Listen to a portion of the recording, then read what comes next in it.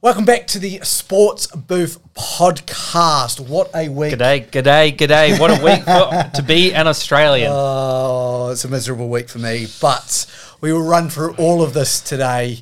It's been a tough weekend for any respected New Zealander who follows rugby union.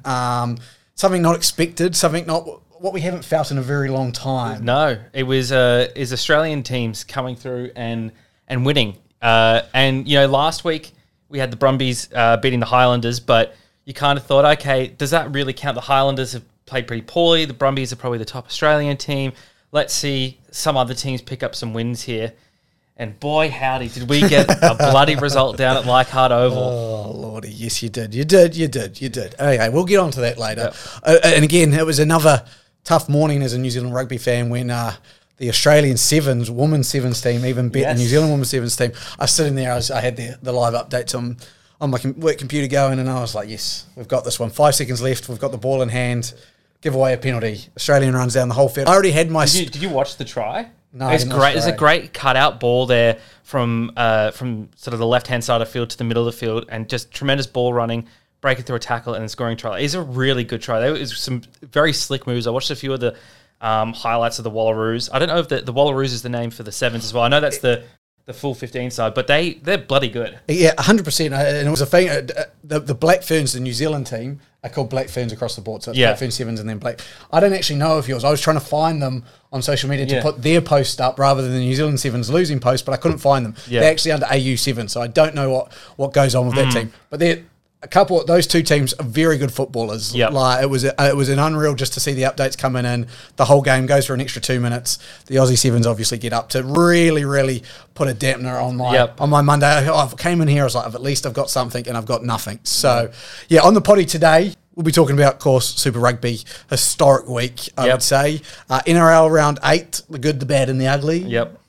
And then we'll touch on American sports. The NFL draft just happened. We've got some NBA playoffs getting really hot. So we'll go over that. But without further ado, Super Rugby. I will take you through the results, then we'll break down each game a little bit. Let's start with the Reds versus the Chiefs. First game of the round, 25-27 to the Chiefs. Great start to the weekend. Like a competitive game. It was a good game. Blues versus Force, 22-18. Another one where you were like, what's happening here? Like, are these games going to be this competitive whole round? Then we got the fantastic experience out in Fiji with the Drua versus the Highlanders. Drua just losing that one 24-27. Then the potentially upset of the season, probably up there with Moana Pacific over the Hurricanes. 24-21, the Hughesy's Tars over the Crusaders. Rebels bet Moana 26-22 in their game. And then to finish it off, the Brumbies dominated the Hurricanes at home to put themselves in the top 2 conversation. Yep. So let's get into it. Let's start with the first game. Reds versus Chiefs, a good game. And the crazy thing is, as good as the game was, and again, we both picked the Reds probably should have won that game. Like, there was definitely times there they should have won that game. Chiefs, a good team wins games like that, and they did that. It's the same how they played against the Waratahs as well, where the Waratahs came close a few times, but the Chiefs ended up pulling it out of the bag and then sort of ran away with it towards the end of the game. I really like the fight I'm seeing out of the Australian teams. I think they've really taken to heart the Australian teams can't beat New Zealand teams message and are really pissed off about it. And the Reds, they lost Taniela Tupou. They've lost him, I think, for the rest of the season. He's gone, done a calf strain. So, look, I mean, hopefully that rests him in time for some international games. We'll see. But I think Australia's actually doing pretty well in the front row department across the board with how well Angus Bell's playing. Just a really gritty game. But the Chiefs, look, they've lost a couple of games to Kiwi teams, but yeah, I've got the feeling that they're going to be sort of we talked about at the start of the season, the sneaky team that comes through and could win it all. Definitely, 100%. They are there. In the second game, Blues versus the Force, 22-8 at halftime. Yeah. I was like, okay, cool. So the Reds, they're a good team. They stuck in it, but the Chiefs ended up winning. I said the Blues are going to run the Force off the park. 22-18, 5 minutes to go. Not even 5 minutes to go. We go into extra time. I have to get it up on Stan Sport. I have to, because 26 phases later, a turnover to finally finish the game. Yeah. Wow, what a finish. What effort and heart. And it was another one where it was like you said, you're not going to lie down, these Australian teams now. They're going to sit there and fight, and they're in with a chance. They're in with a chance. I think there were unfortunate not to get the win there. The Force, I think that would have been pandemonium. That would have been insane. Even as a Waratahs fan, I would concede that the Force beating the Blues is a bigger upset than the Waratahs versus the Crusaders. Personal feelings aside and everything, because we haven't ranked the Force that high. They're not even in the top 8. No. Just they struggled against other Australian teams. So if they managed to pull that out, that would have been crazy. But it was close, and it is encouraging signs though. Exactly, 100%. And then we move on to the game in Fiji. Fiji and Drua versus the Highlanders, 24-27. I mean, electric atmosphere. I don't know if you saw much of the game, but just watching the highlights, even that, you can get how loud the crowd is, just how insanely loud they are. Minya Habossi, his try where he's down the sideline, I was just like, God, that reminded me of a bit of the Seattle Seahawks, Marshawn Lynch, stadium moving. That was insane. So it was very much, again, a great game, a great experience. Now, they didn't pull out the victory, but just for it to be a close game was a fantastic experience. We've got to remember as well, the Highlanders have been in this competition for, 25 years just about now. I think it was, 95, so 20-odd years. First year for the Drua team, and to be this close to beating a New Zealand Super Rugby team is huge. It's pretty good, yeah. And that's backing it up off a decent performance against a Blue side where they again held their own. So I'm very excited to see in 3 years' time what this Drua side's going to hold and where they're going to actually finish. They're insane athletes. Yeah, is the really scary thing is that they are so physically gifted. It's just a couple of technical things, and that's stuff you can improve on, which is, that's really scary for them and Moana Pacifica. Yeah, 100%. Then we'll move on into the Waratahs beating the Crusaders, and I will let you take it away from here. Look, I think you got to call this the Dylan Peach game. Just running absolutely deadly lines, just shrugging off tacklers, and the other winger who's I'm not going to even try to pronounce. It just both of them had great games. Hooper stood up. Charlie Gamble, though, I think he's proving to be the buy of the season, and against the club that brought him up as well, the Crusaders. So look, it wasn't all bad for the Kiwis. You got one guy there. Well, that's the thing. I'm now nervous. I'm like, can a New Zealand team reach out to Charlie Gamble and sign him and bring him back over, because he must be close to residency. If he was playing Petersham rugby and subbies 2-3 years ago, he must soon be ready for residency, and then we're going to see another Quade Cooper situation where he won't be a citizen for the next 20 years, but at least he'll be playing for the Wallabies. So, I mean, an unreal player, an unreal game, and that's what... Unreal moustache as well. He does, takes you back to the 80s a little bit. Yeah. But I think, I've always kind of said this with your Waratahs, especially this year, your wingers haven't had the finishing quite there in those Aussie games, and then Dylan Peach, the way he finished in that game, and even the way Mark's finishing is clearly stepped up a level, and it's helped that team. Again, I ranked Tane Edmund into my team of the week, because I think we started the season with your Waratahs. Ben Donaldson was playing got selected in the Australian team, and it's not like, again, he had any right to be dropped. I think it was a bit of getting Tane in there, and Tane's just done the exact same thing where I'm like, man, who do you even pick between now? Like, they were both on top of the game now. And even Will Harrison has played well when he's gone into the 10th spot, or back at fullback as well when he hasn't been injured. Newsom's played well at fullback as well.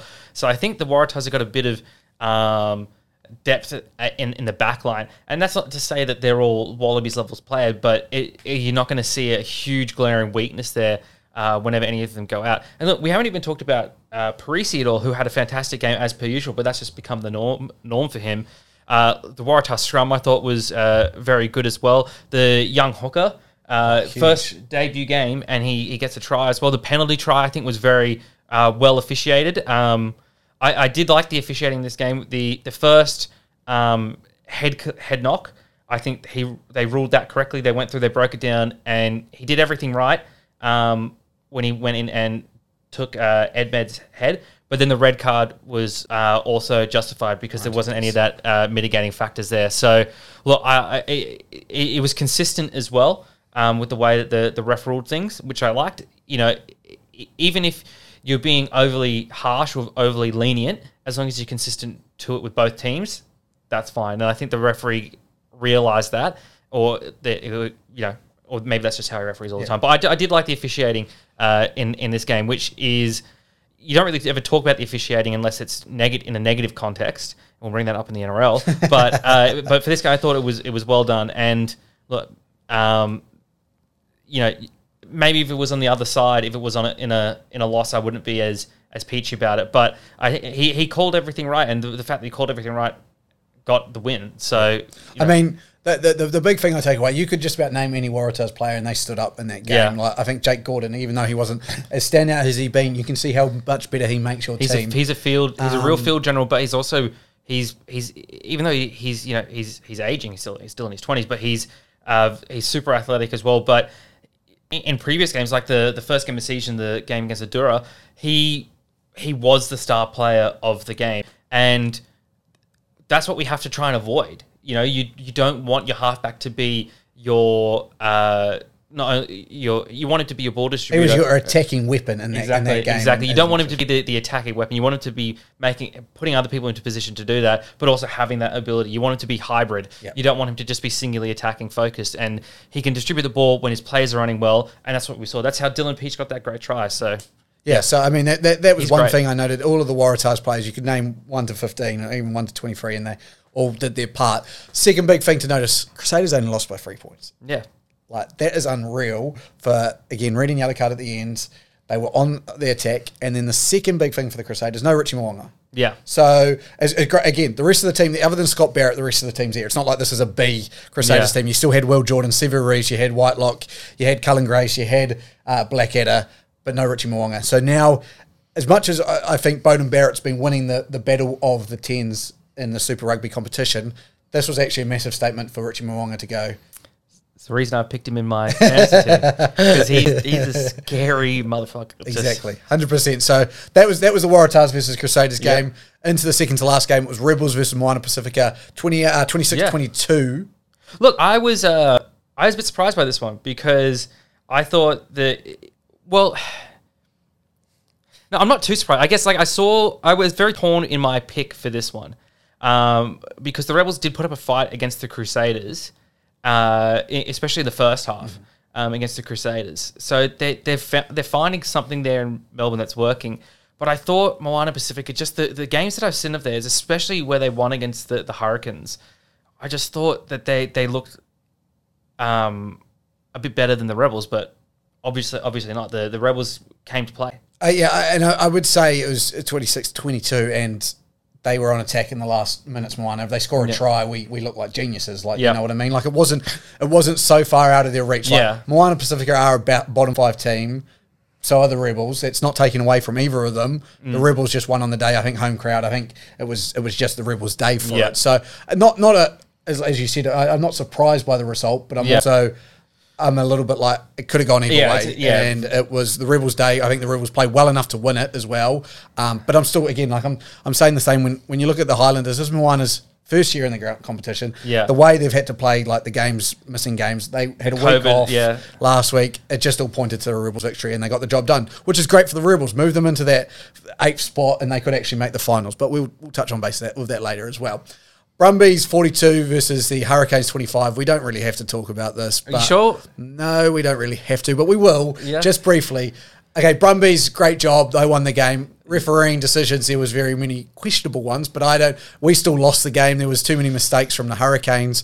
The Brumbies jumped on it and deservedly came out winners. Am I disappointed? Oh, yes, I am. Do I think if this happens in the finals, and if you see the table right now, I think this is actually a good result for us, because now the Brumbies are sitting second. Guess the team most likely to finish 7th. That would be the Hurricanes.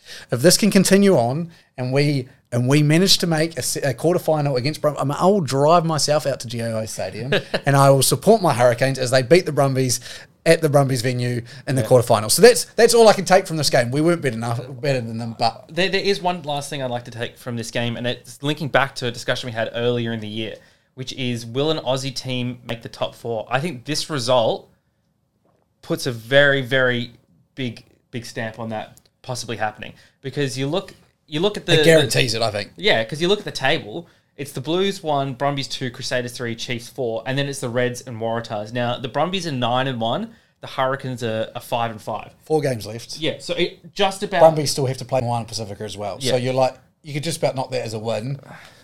They're in there. They're a top 4 team. Well, look, it's never certain. It's never locked in until it's locked in, you know? But I think this was...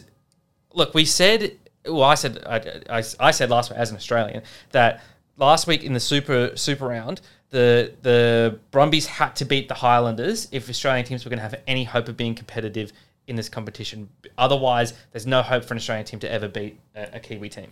I mean, look, that's what happened. You know, it's the and then this week, the Brumbies, they come in and it's okay. The Hurricanes, sure, they're the second bottom team, but how real is this Brumbies team? You know, like we've seen the Highlanders played, they're a step below the rest of the Kiwi teams. Yeah. Brumbies come in and win this one and win it, refereeing or not, in a decently convincing fashion. So, look, I think this Brumbies team has got what it takes to compete this year, and I think they are almost certain for that top 4 spot, which we were, you know. I think it's been one of the really cool things about the season has been how, and I think it'll be only for this season. I don't think they'll do it again next year. But how will the Aussie teams match up against the Kiwi teams? Like last year, there was a sort of a sense of it's going to be awful. This year, it feels like everyone has embraced the spirit of the Waratahs, where the Waratahs have said, okay, rebuild, reset, we're going to build, we're getting better. And it feels like all the Aussie teams have done that this year. They've all thought, okay, or they've all got this mindset of, okay, we're getting better. I feel like all the Australian teams have stepped it up a notch this year. And I mean, it's great for Super Rugby. And it's been, 100%. we were uncertain a couple of weeks ago, was this even possible? Was an Australian team even going to come close to a New Zealand team? Yep. And now the Brumbies are 2 from 2 against New Zealand teams, and that's fantastic for the competition. And I guess that pushes me on to the next question that I have, and that is, was this the best round of Super Rugby since the Super 12 days? Like, thinking of it in terms of quality, the competitiveness, the fact that anybody can beat anyone, and I said it in my review of this round that is going out tomorrow morning, I believe, is the fact that, like, NRL, you turn up and you saw the Bulldogs beat the Roosters, and that is an unreal performance. You don't normally see that. Like, we haven't seen this since Super 12 days, where I go now, Brumbies beat either the Crusaders or the Blues. Say they do that. Yeah. They can win this comp. Now, if the Brumbies can win this comp, there's nothing stopping me from saying the Reds can win this comp, because the Reds look just as good as the Brumbies. Now, saying that, if the Brumbies do that, what stops the Waratahs going on a run? And say they push themselves up to 4th. Say they manage to beat, you know, the Blues, the Highlanders, and Moana Pacifica. So the next 3 games they finish 9-4. They play the Hurricanes as well. You can chalk that one up. Hurricane, shut up. And so, but say they win those 3 games against, they move up to 9 wins. They get like hard again against a team in 5th. You go on a bit of a run. Yeah. You know, say one of those top 3 teams loses and then they get drawn another home semi-final. Yeah, look, it's just that anyone could win it, like you said. When we were thinking about it, I just think since Super 12 we haven't had a competition this close. You know what I mean? This year, and it's been the last 2 weeks that we've really seen, because as we said just now, we haven't seen these teams come up against each other, and it's very exciting times. Like there's a real chance for the Waratahs to. Well, there's a greater than even chance that the Waratahs are playing finals footy this year, which after last year not winning a single game is massive, and more, there's a solid chance of them winning a finals game, which is an incredible turnaround from last year. 100%, and we may have to do a breakdown of the Waratahs at the end of the season, just the Waratahs specifically, because I don't think, and it was funny, I saw a lot of things about how everyone was like, oh, this is the dawn of a new era, and like New Zealand fans taking a bit of the piss out of that. But New Zealand fans wouldn't have understood like the Waratahs of last year, because they wouldn't have cared about it, because, you lost all your games, all the Australian teams lose all their games, what does it matter? Like that. Yeah. And New Zealand, common rugby theme is Australians lose. So we get that. But to go 0-12 and to now be in a position where chances are you're going to win more games and lose more games and make the finals, and not even just make the finals. And this will lead on to my next question. I have the question saying who will make the top 4, but I'm going to change it up. I'm going to do the final series need a change. Now, a big thing from me looking at this table as we run through the tables: Blues, Brumbies, Crusaders, Chiefs, Reds, Waratahs, Hurricanes, Rebels. Top 8 at the moment. Now, the Rebels are 3-7 as a top 8 team. Probably not getting a lot better than that. Now, let's say the Highlanders get up to about 4-10 or something like that. Let's say they win 2, lose 2 of their games. Go 4-10, make the finals. It needs to be 6 teams. It cannot continue being 8 teams. As much as I see my Hurricanes are in at 7th, and it hurts my soul to say that, they're a good team. Good teams miss out on finals. I don't care. That 8th team shouldn't be in there. So what I'd do is 6 teams, 1v2 style, and then 3v6, 5v4, and then we break it down. And so, and 1v2 has a buy round. Has a buy round. The winner has a buy round. Buy round. Yeah, I mean, I could even... Yeah, I guess so. I mean, I think there's got to be more of a reward for being top 4 than just a home game. You know what I mean? Like, I feel like there's got to be a bit more there. But yeah, I could see. I just think the justification of having, say, the Rebels or even the Highlanders, they don't deserve to be in finals. Like, and I read a really good article about, like, if the Highlanders were 2-8 in Super Rugby in the NRL, Tony Brown's head would be on the chopping block. There would be discussions about you can't lose 8 games in a season. There's no discussion of it because chances are they're going to make the finals still. Yeah, and it's like I almost don't mind that though because teams get better as the season progresses as well. To me that doesn't matter because you've fucked up at the start by losing 8 games. As hard as their draw has been. Yeah, but but sometimes there's things there with circumstances outside of your control. Star players getting massively injured and whatnot.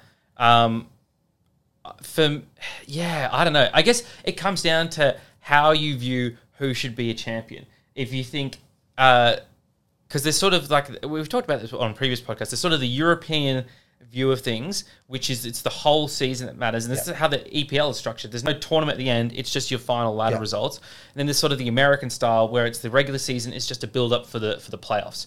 Now, personally, I'm more of a fan of the American style, of the playoff style, because I think it adds an extra level of excitement to, and you know you're always building towards something at the end of the year. Whereas the European style, you're not sure, is this going to be an important game or not? Like, I don't know when it's going to be the important clash for my team against this other team. Whereas the final style, you sort of know, okay, this is it. This is the big time. I think it creates better media opportunities as well because you can promote the final 100%. Season, things like that. So it kind of depends on how you look at the season. For me, the regular season is there to get you into the postseason, and then anything can happen in the postseason. I think it creates real desperation amongst the teams as well. How many teams make the postseason in the NFL? Currently, 14. 14 out of 32. Out of 32. So slightly under half. At the moment, we're over half the teams. NRL does the top 8. Top 8 out of 6 teams. And that's what I'm saying. 6 out of 12. I just think 6 is the perfect number. Yeah. Look again, Hurricanes now lost to the Brumbies. That's not going to matter. They still probably play the Brumbies at the end of the season if everything goes as I just said. Yeah. Just to me, I think it needs to be a top 6. Cut out those 2 teams. Look, for me, I don't disagree with you, but I don't think I feel as strongly about it as you do. Like, I think I'm fine with it as it is, but I wouldn't be opposed to changing it. Yeah. Again, it's only because I think that 8th team's going to be so weak every year. Like, we've got 7 really good teams. A good team can miss out on finals. Like, the Hurricanes should have not lost to Moana Pacifica in that midweek game. The Hurricanes should have got a bonus point against the Brumbies. You know, all these things start to come into consideration when you make it top 6. Bonus points start caring about. Points difference might be starting to care about. Things like that. So, I'll do a bit of my own video just to share my distaste for how that is right now. Yeah. But moving to the final question about Super Rugby. All of this has been great. This round's been great. Yeah. You know, you've built into this. We had one win last week for an Australian team. Now 3 wins this week. Out of the 6 games next week, I think 4 of them are back in New Zealand. Yep. Will heading back to New Zealand halt the Australian momentum? It'll definitely slow it down. Yep. But I think that really depends on not the New Zealand players, but the New Zealand fans. How are they going to react? Yeah, how are they going to get up there for their teams? Are they going to be disheartened by these last couple of weeks? Or are they going to sort of get, kick themselves in the butt and be like, okay, we've got to get out there and support our teams and make some noise and put these Australians back in their place? Yeah. Because you look at the Waratahs game, you cannot tell me that the crowd at Leichhardt Oval wasn't a factor in that game. And this is, again, comes back to what you were saying. Smaller stadiums, more intimate venues, better results. And 100% agree. 100%. Great atmosphere. Let's get a game at North Sydney Oval. Close to me.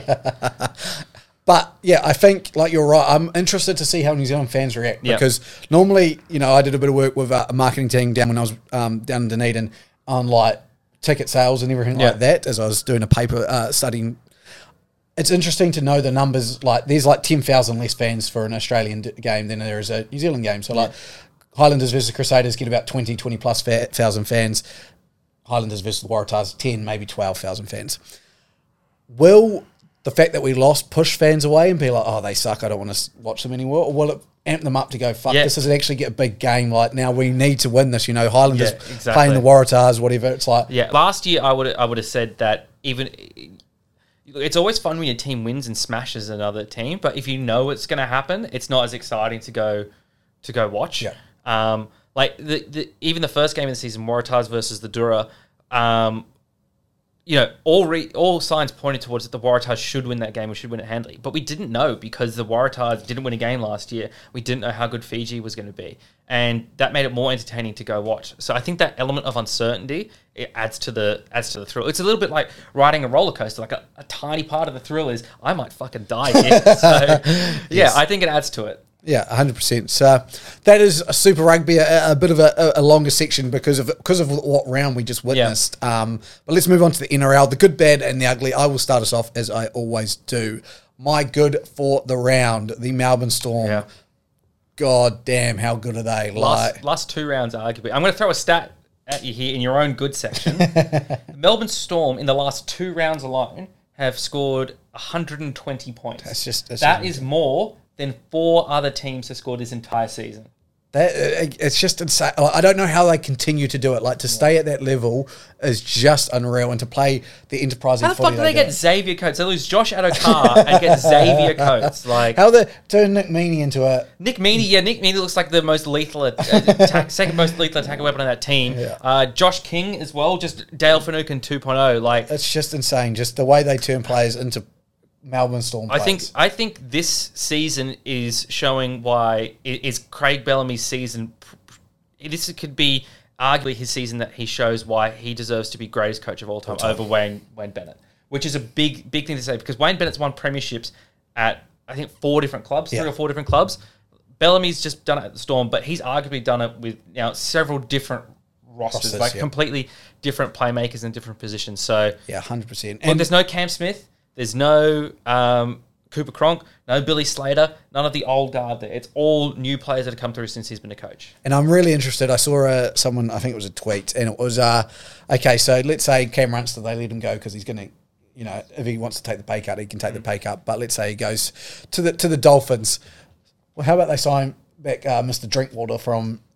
Cowboys and turn him into the greatest number 6 ever because he probably turned into it. Well, Todd Payton's turning him into a great number 1. Already. So I'm just like, I just go, man, they turn anyone into a good player. So that was my good for the week, and I think you had them as a good last week, and I wouldn't be surprised if we're sitting here talking about how good they are again next week. Yeah. My bad for the round, the Sydney Roosters, my Premier's pick. Just lost to the Doggies and in a shambolic performance as well. Like, it was bad. They don't look smooth. They don't look good. I'm happy for them to start slow. I really am. But they need to turn it around at some point. Yep. Now, Trent Robbins said about by 10 or 11, that's when we'll start to really see the team start to click. We're at round 8 now. Like, I just go, is this ever going to change? Are they going to get this right? Again, I still think they make the top 8. I don't think they're as much a Premier threat as I did. Like, they've got the players to win games, but... they should be winning more games. I was saying a couple of weeks ago to some family that are also NRL supporters and valued listeners of this podcast that the Roosters this year don't scare me as much as they did in previous years. Like, if previous years Roosters had the same quality about them that the Panthers and the Storm do this year, and just not afraid of them. And losing games to the Dragons and the Bulldogs back-to-back weeks is why. And as much as they're starting slow, I honestly think they're slowed down in recent weeks, and it's reflected in the results. So they haven't started slow. They started sort of medium, started gear 3. They're down into about gear 2 or 1 They might hit 1 next week, like they're borderline. They're going in reverse, So, I don't drive manuals, but, kicking the clutch and you're a true man. Go up a gear or something. I don't know. Just fucking fix it. Don't drive manuals. Yeah. Oh, Lordy. Okay, and my ugly for the round, Karl Lawton's tackle. Yeah. Now, again, I was in a bit of disbelief when it happened. I think I can see why Manly supporters react the way they do, because you question when a guy doesn't get hurt, should it be a red card?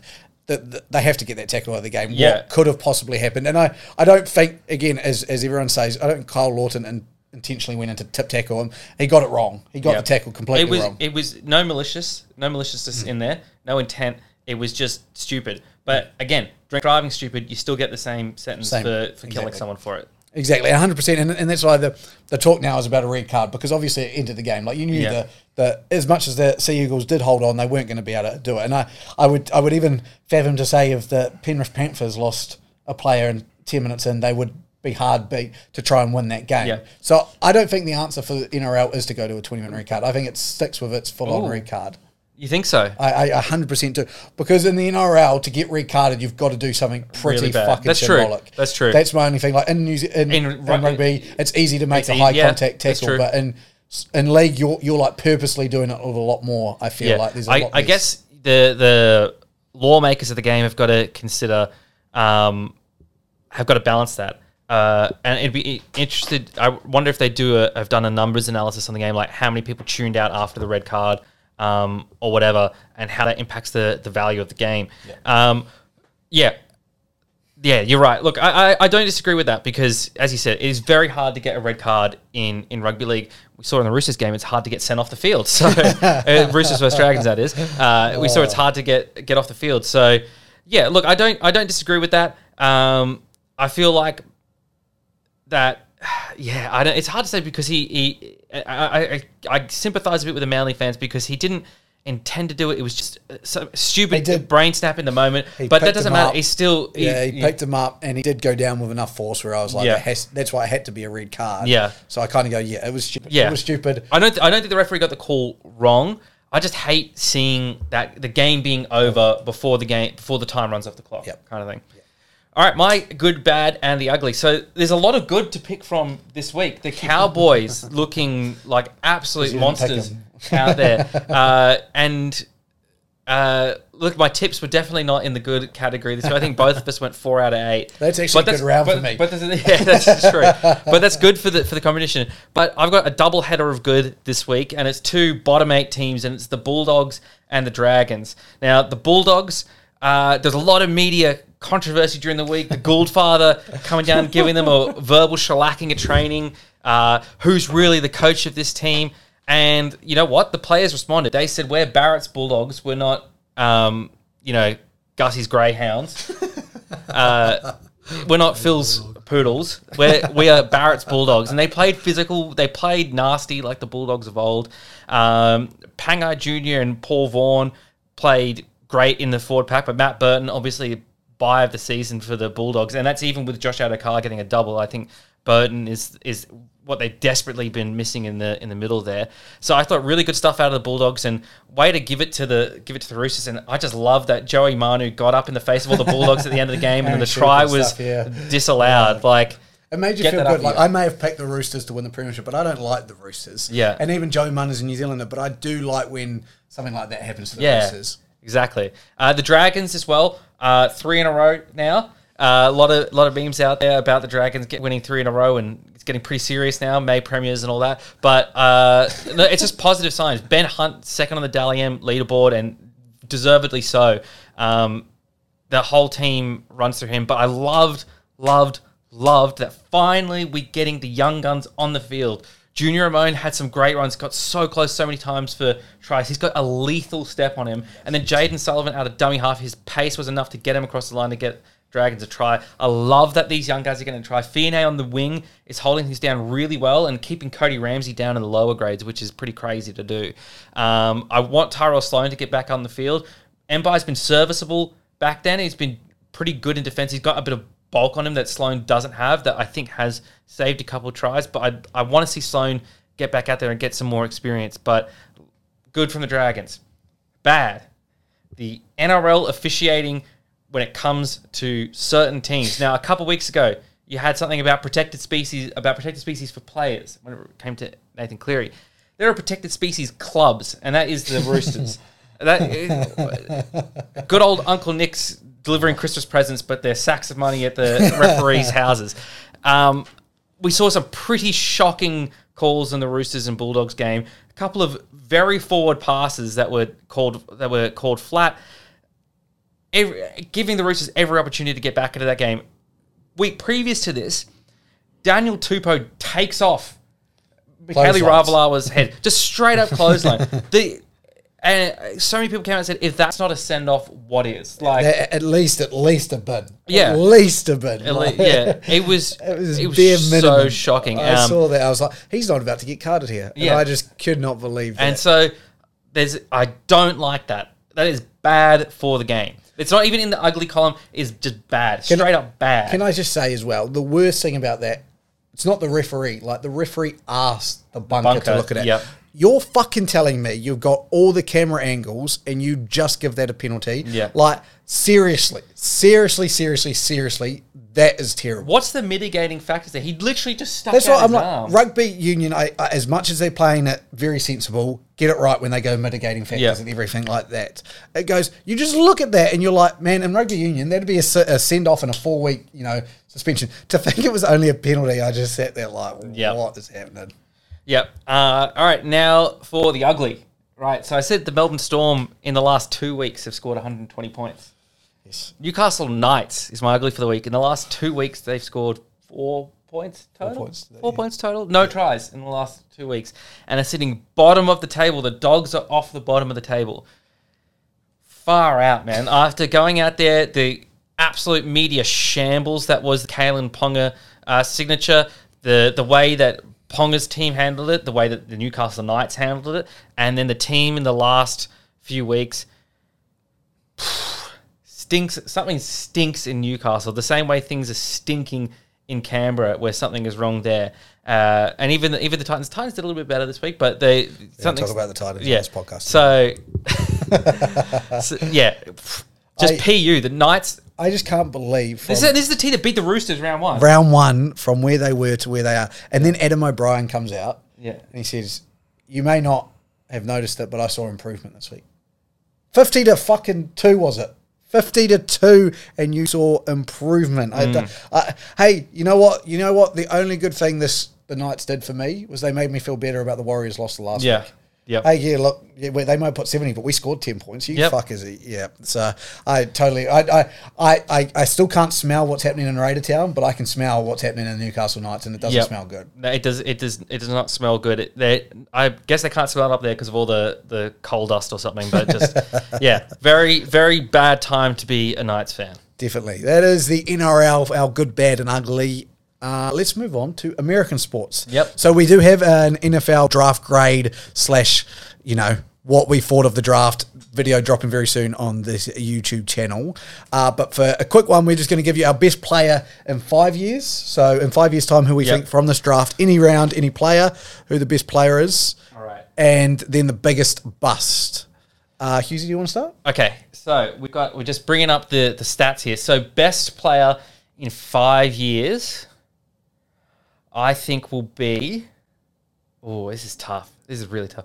I think is going to be Jordan Davis for the Eagles. I think And Donald 2.0, you think? Yeah. I think he's going to start strong and just be a nightmare to stop. He's just so big and so fast. Like Aaron Donald ran freakish numbers in the draft. Davis has done that and has got size on Donald as well. Mm-hmm. So, yeah, I think Jordan Davis is going to be the best pick. My bust, I think, is Dax Hill for the Bengals. I think that was a reach of a pick. I break it down a bit more in our draft video, so make sure you watch it. But seeing him get absolutely monstered by the Steelers' second-round pick, George Pickens, on a run block, and this guy's supposed to be a safety, like AFC North's a physical division. I feel like the Bengals reached here, and I think I don't see him doing well. I don't think it's a first-round pick. Excellent. Okay, so I'm going to start with my bust. So my bust is the number one overall pick in Trevon Walker. The only reason I say this, and we discuss it more in the video, is I think the other defensive ends in 5 years' time, he'll look back and go, Aiden Hutchinson, Jermaine Johnson II are actually a better player than him, and we took him first of all. Kayvon Thibodeau, another great example. So that's my big thing. I don't know if he'll be that bad of a player and be such a bust, but I just see other defensive ends. It's not worthy of number one overall. Exactly. Yeah. So that gives me to my best player in 5 years. And now I've kind of cheated because I've done two. I've got two players. Yeah. Now, Funnily enough, if you watch the video, one of these players is actually my bottom 5 player picks. I think in 5 years' time, Kenny Pickett will be one of the best players from this draft. Now, I was thinking about picking him. I imagine you were. Yeah. Now, I only say that because I think in 5 years' time, he's going to be a lot better than he will be this year, as in this year and playing. And even if he sits and say the next 2 years, 3 years, I think when he finds his feet in the league, he's going to be the Steelers quarterback for a very long time. Yeah. Saying he stays healthy and everything like that works. My actual, he was kind of, I'd go, he would be my 1B. My 1A is Aiden Hutchinson, I think. Yeah. Him out of Michigan, defensive end. I think in 5 years' time, we're seeing JJ Watt 2.0 and just an absolute fantastic defensive end destroying the league. So those are my 2. But make sure you check out our video because we go over in a lot more detail who we actually think are the best players and what we really thought happened in the draft. Finally, let's move on to the NBA, where we've got a playoff series on our hands and a fantastic. We're kind of at quarterfinal stage, last 8 teams, semi-finals of the conferences. The Bucks versus the Celtics. Bucks went up 1-0 just yesterday, I believe it was, and the Grizzlies and the Warriors played this morning. With the Warriors eking out a 1-point victory, and then Draymond Green sent from court as well. Yep. Ejected, yes he was, and Suns versus Mavs and Heat versus 76ers run out. So we're just going to give our quick predictions. Now we already know a couple of the teams are up 1-0. I really like the Bucks over the Celtics. I like the Grizzlies. I think there's enough there for them to actually upset the Warriors, and I kind of don't like the Warriors, so that's why that pick's there. I think this next one's really tough. I know the Suns are a really good team, and I get it. They probably win this, but I'm picking the Mavs because I think Luka Doncic will get that team over the line. I think he's too good. The last one is a really tough one. The Heat versus the 76ers. The Heat are a deep motherfucking team. They have numbers anywhere. Any day, one of their players can beat them. 76ers may be missing Embiid for a little bit. Now, they lost him for a while. He's fractured his eye socket. Eye socket, yes. Now, but I do think he will play some games with a mask on and he'll push to come back because his legacy is on the line with this playoff series. And for that reason, if he comes back before Game 4 and it's a close enough series, I think 76ers get the win. If he doesn't, Heat win this one out. Yeah. Look, for me, Bucks, Greek Freak, love him, can't go past him. Grizzlies, Warriors. I think this is the Warriors' redemption tour. I think they're angry about last couple of years. Steph wants this bad, so I think I'm picking the Warriors there. Suns versus Mavs. I'm a Devin Booker fan, so I'm going to pick the Suns here. And then Heat versus Sixers. I do like the Sixers and Embiid, but I can't see it getting done. I can't see him coming back. I'm sort of with you on this one. Like if Embiid comes back, I could see the Sixers pulling it out, but I think without him, the Heat have got it. Yeah. There you go. There's our NBA predictions for this round of the playoffs. And that is us done for podcast 19? 19, yes, it is 19. So many of these now, It is 19. Hughesy dropped a little hint. There is a fantasy draft video about to come out for rugby union. We did between the Wallabies and the All Blacks. He may have picked or not picked Richie Moana in that. Of course, because you don't want to take an Australian number 10. Of course you don't. But that will drop very soon. To Tane Edberg. That will drop probably Thursday or Friday. So watch out for that. But from us,